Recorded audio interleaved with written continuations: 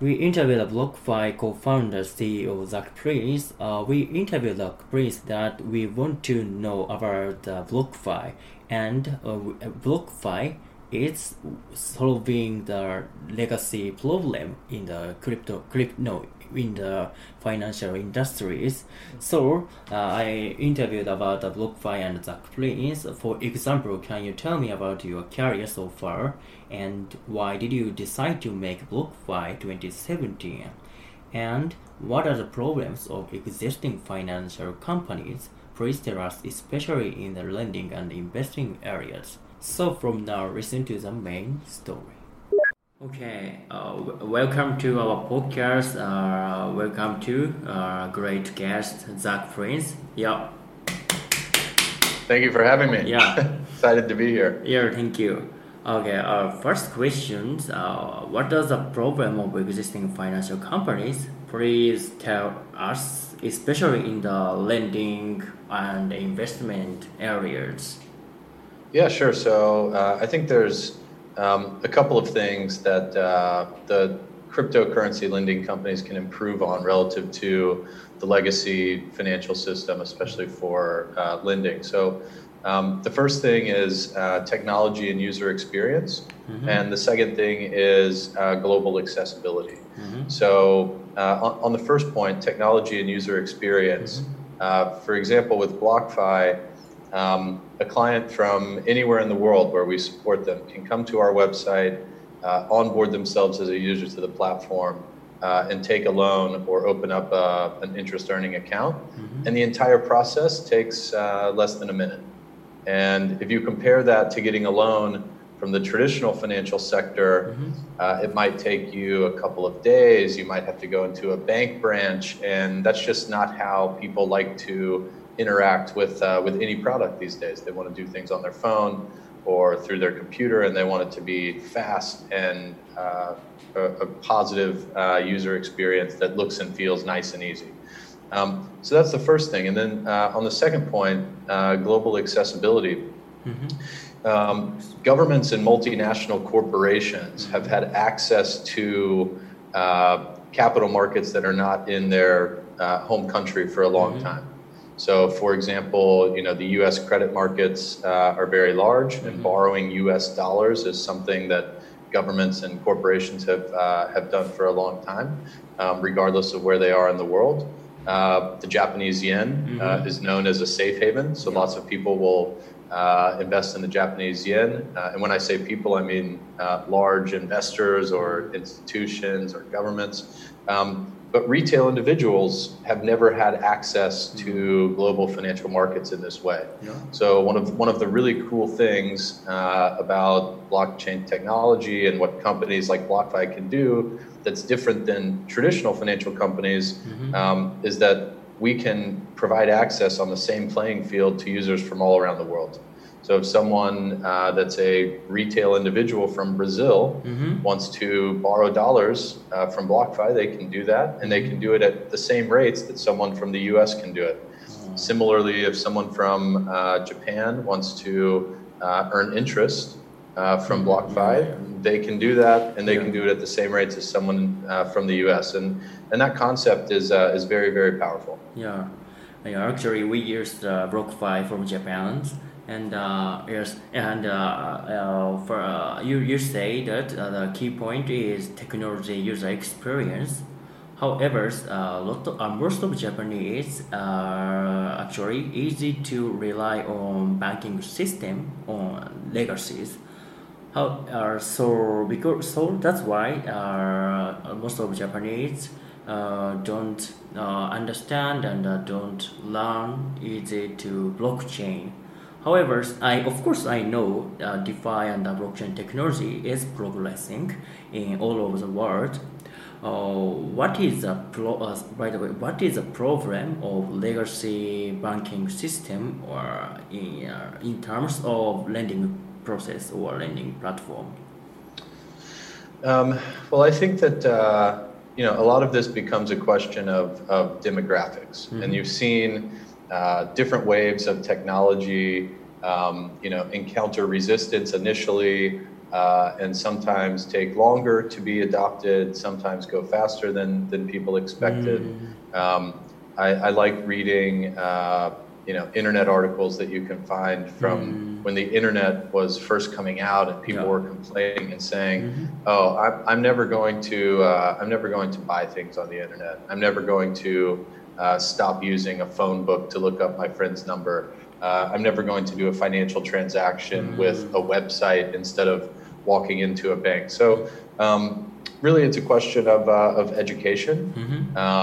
And letting people know that these options are available, explaining to them why these options are secure, and the industry has a lot of work that still needs to be done to make that commitment to users in some cases. But over time, it will improve dramatically. Someone who's 60 years old today is a lot less likely to get a loan on the internet or to invest in cryptocurrencies than someone who's 20 years old.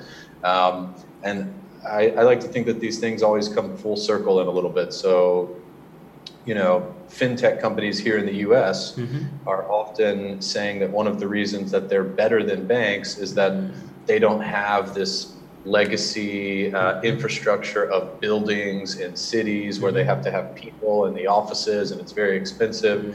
They just deliver everything through the internet. But if you look at one of the most successful or two of the most successful online companies like Amazon and Apple, they've started to open physical stores because they understand that even if you're a technology company at your core, there's still something that can be very positive in terms of delivering a physical, in-person user experience via a store.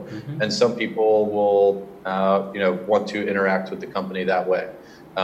So I think what the world looks like in, 20 years is that some of the largest companies that are primarily offering cryptocurrency investments or using blockchain technology will also open some physical stores because inevitably some users will want to interact with them in that way.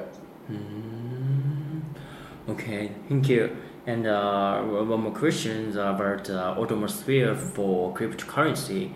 What is the atmosphere of cryptocurrencies for in Americans? So because I don't live in Americans. So I always read the article in American. However, I don't understand what is America's cryptocurrencies. Please tell me about cryptocurrency in America. Sure. So we're still early stage in terms of adoption, but there are so many positive things happening. I think there's two major trends that are going to be very positive for prices and for adoption in general.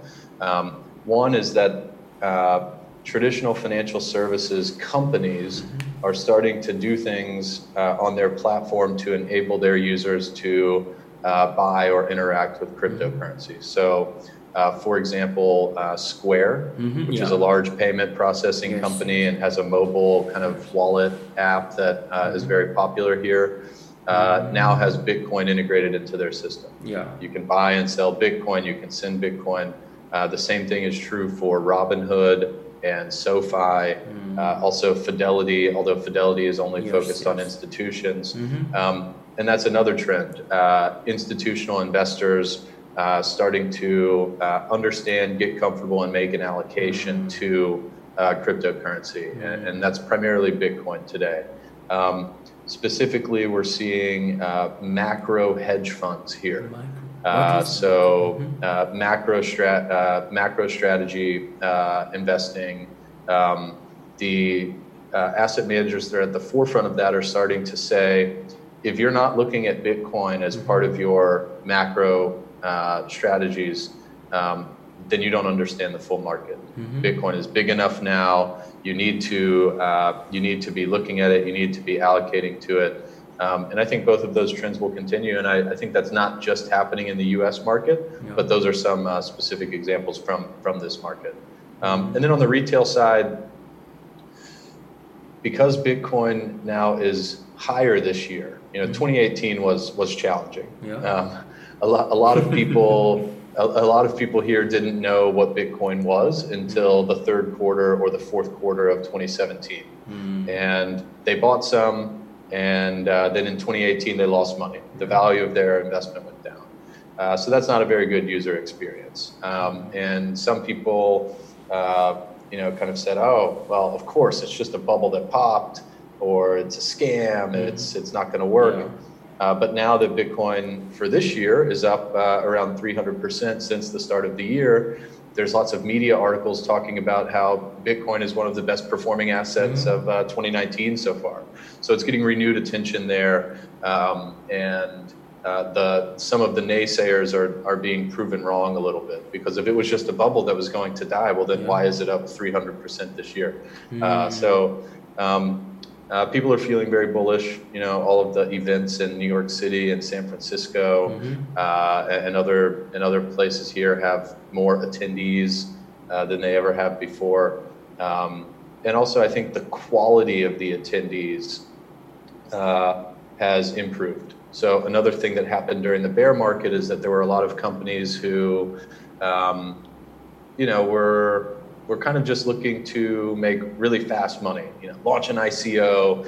We don't really care if it works or not. It's kind of like penny stocks, which is a kind of small industry here. But a lot of those people are no longer around. It's the crazy, bull market, kind of like scammy things. That's all gone, which is also very positive. Do you think what is the difference between ICO and fundraising? Because you choose fundraise the company, of course, Recruit, and there's another, maybe a consensus, another famous company without ICO. Why did you choose fundraise? So for BlockFi specifically, there were two primary reasons that we decided to raise money the traditional way and not via an ICO. One was that because we're a financial services company, all of the activity on our platform is heavily regulated, and ICOs fall into kind of a gray area, and they carry some regulatory risks if you raise money that way. So that was one. And the second one was that for the products and services that we're offering to our users, we didn't really see any need to have a token. The token is Bitcoin or Ethereum or Litecoin. We don't need to have a BlockFi token. That's not going to make it easier or better for our users to interact with our products.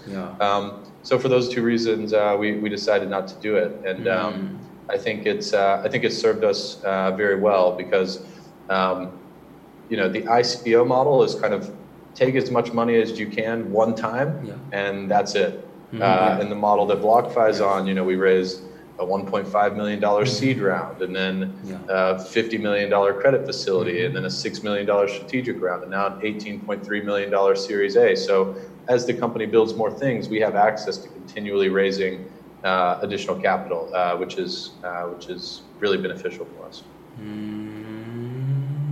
By the way, did you meet Peter Thiel? I actually have not met Peter Thiel in person. We work really closely with the partners of Valar Ventures, who led the Series A, James and Andrew, and we're really excited to be involved with them. Obviously, Peter has an incredible record of being involved directly with companies and also investing in companies that have gone on to become very successful. PayPal, Palantir, and hopefully we'll be able to take advantage of having access to that knowledge for BlockFi. Yeah, thank you. And ICO is one of the DeFi tools. And I have a question about DeFi. Sure. Because you mentioned about DeFi in the podcast from, I think, the blog. Yeah. Yeah. So what DeFi make us happy, or maybe compared to legacy financial system? Sure. So I think there's a couple of things that are really unique and valuable about DeFi. Yeah. One is that they are not doing KYC on any of Yeah. their users. And whatever your beliefs are about KYC and whether we need to do it or not, it's a lot faster to interact with something if you don't have to go through a KYC process. Yes. So you can just, you don't even have to give your email address. You can just interact with it. So I think people like that. I also think that because DeFi, for the most part, maybe good DeFi at least, is built using smart contracts, typically on the Ethereum blockchain. So if you're someone who's familiar with that language and has the technical capability, you can go and audit everything. It's kind of like open source software. You can look at exactly how everything works and see all of the code. And so for people who want to do that, they don't actually have to trust what the company or the platform says. They can look at the code and see for themselves exactly what is going to happen. And I think both of those things are very, very, very, very powerful. And those are some of the advantages that DeFi platform has when compared to a centralized platform like BlockFi. But we have some advantages too with our business model. Yeah. Thank you. I want to change the topic from current financial system to BlockFi and Zack Prince. And the first question, can you tell me about your career so far? Yeah, absolutely. So I started, I guess you could say I started working as soon as you were allowed to here in the U.S., which is when you turned 16. My very first job was actually making smoothies so a smoothie is like fruit with ice, like blended up. Wow.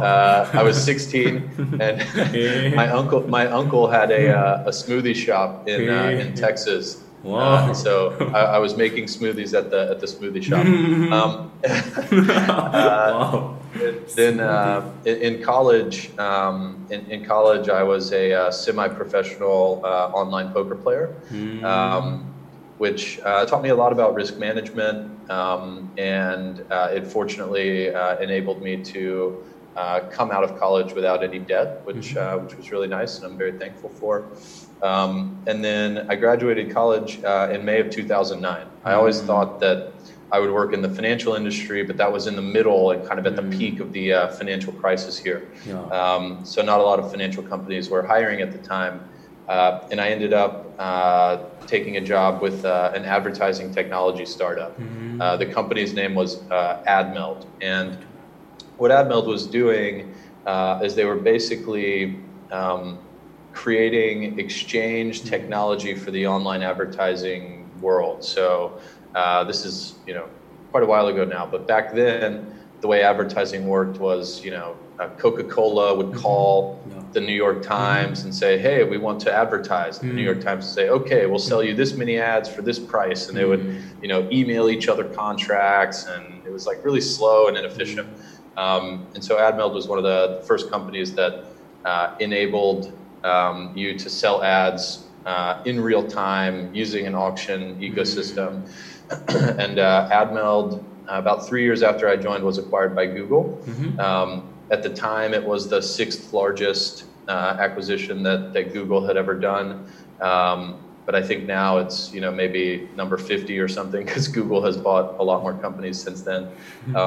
So we were acquired by Google. I spent a little bit of time at Google, about a year at Google. Then I left Google with some of my colleagues, and we launched the U.S. entity for a German-based ad tech company.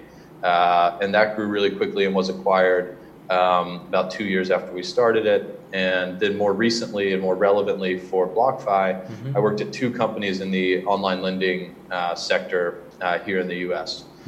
One company, Orchard, which has now been acquired by a company called Kabbage. But what Orchard did is we aggregated data and we provided technology services to institutional investors that wanted to buy loans or lend directly to U.S. fintech companies. So we were kind of like in the center of the online lending ecosystem, which grew very quickly here in the U.S. Starting about 7 years ago now. And then I worked at a consumer lender called Zibby that finances retail purchases at the point of sale for consumers that don't have a good credit score or they're not from the U.S., so they don't have a credit score. And along the way, I started investing in Bitcoin and learning about cryptocurrency. And at a certain point in 2016, my wife said, Zach, you have a normal fintech job, and that's all great, but all you're doing is talking about Bitcoin and Ethereum all the time. Maybe you should start to figure out if you can work in that sector, because it seems like you're really passionate about it. So I started going to meetups, and eventually just decided I had to get involved in the cryptocurrency space full time, and that's what led me to start BlockFi. Okay, that's why you stopped making a smoothie and advertising. Okay, I've never said that anywhere else, by the way. This is the first time I've talked about my smoothie making, my first job making smoothies. Oh, okay. Thank you. Yes. It's an exclusive. Yeah, I understand you so much. And anyway, a final question. Yes, about the vision. What is BlockFi vision? What is BlockFi and your vision? First, BlockFi visions.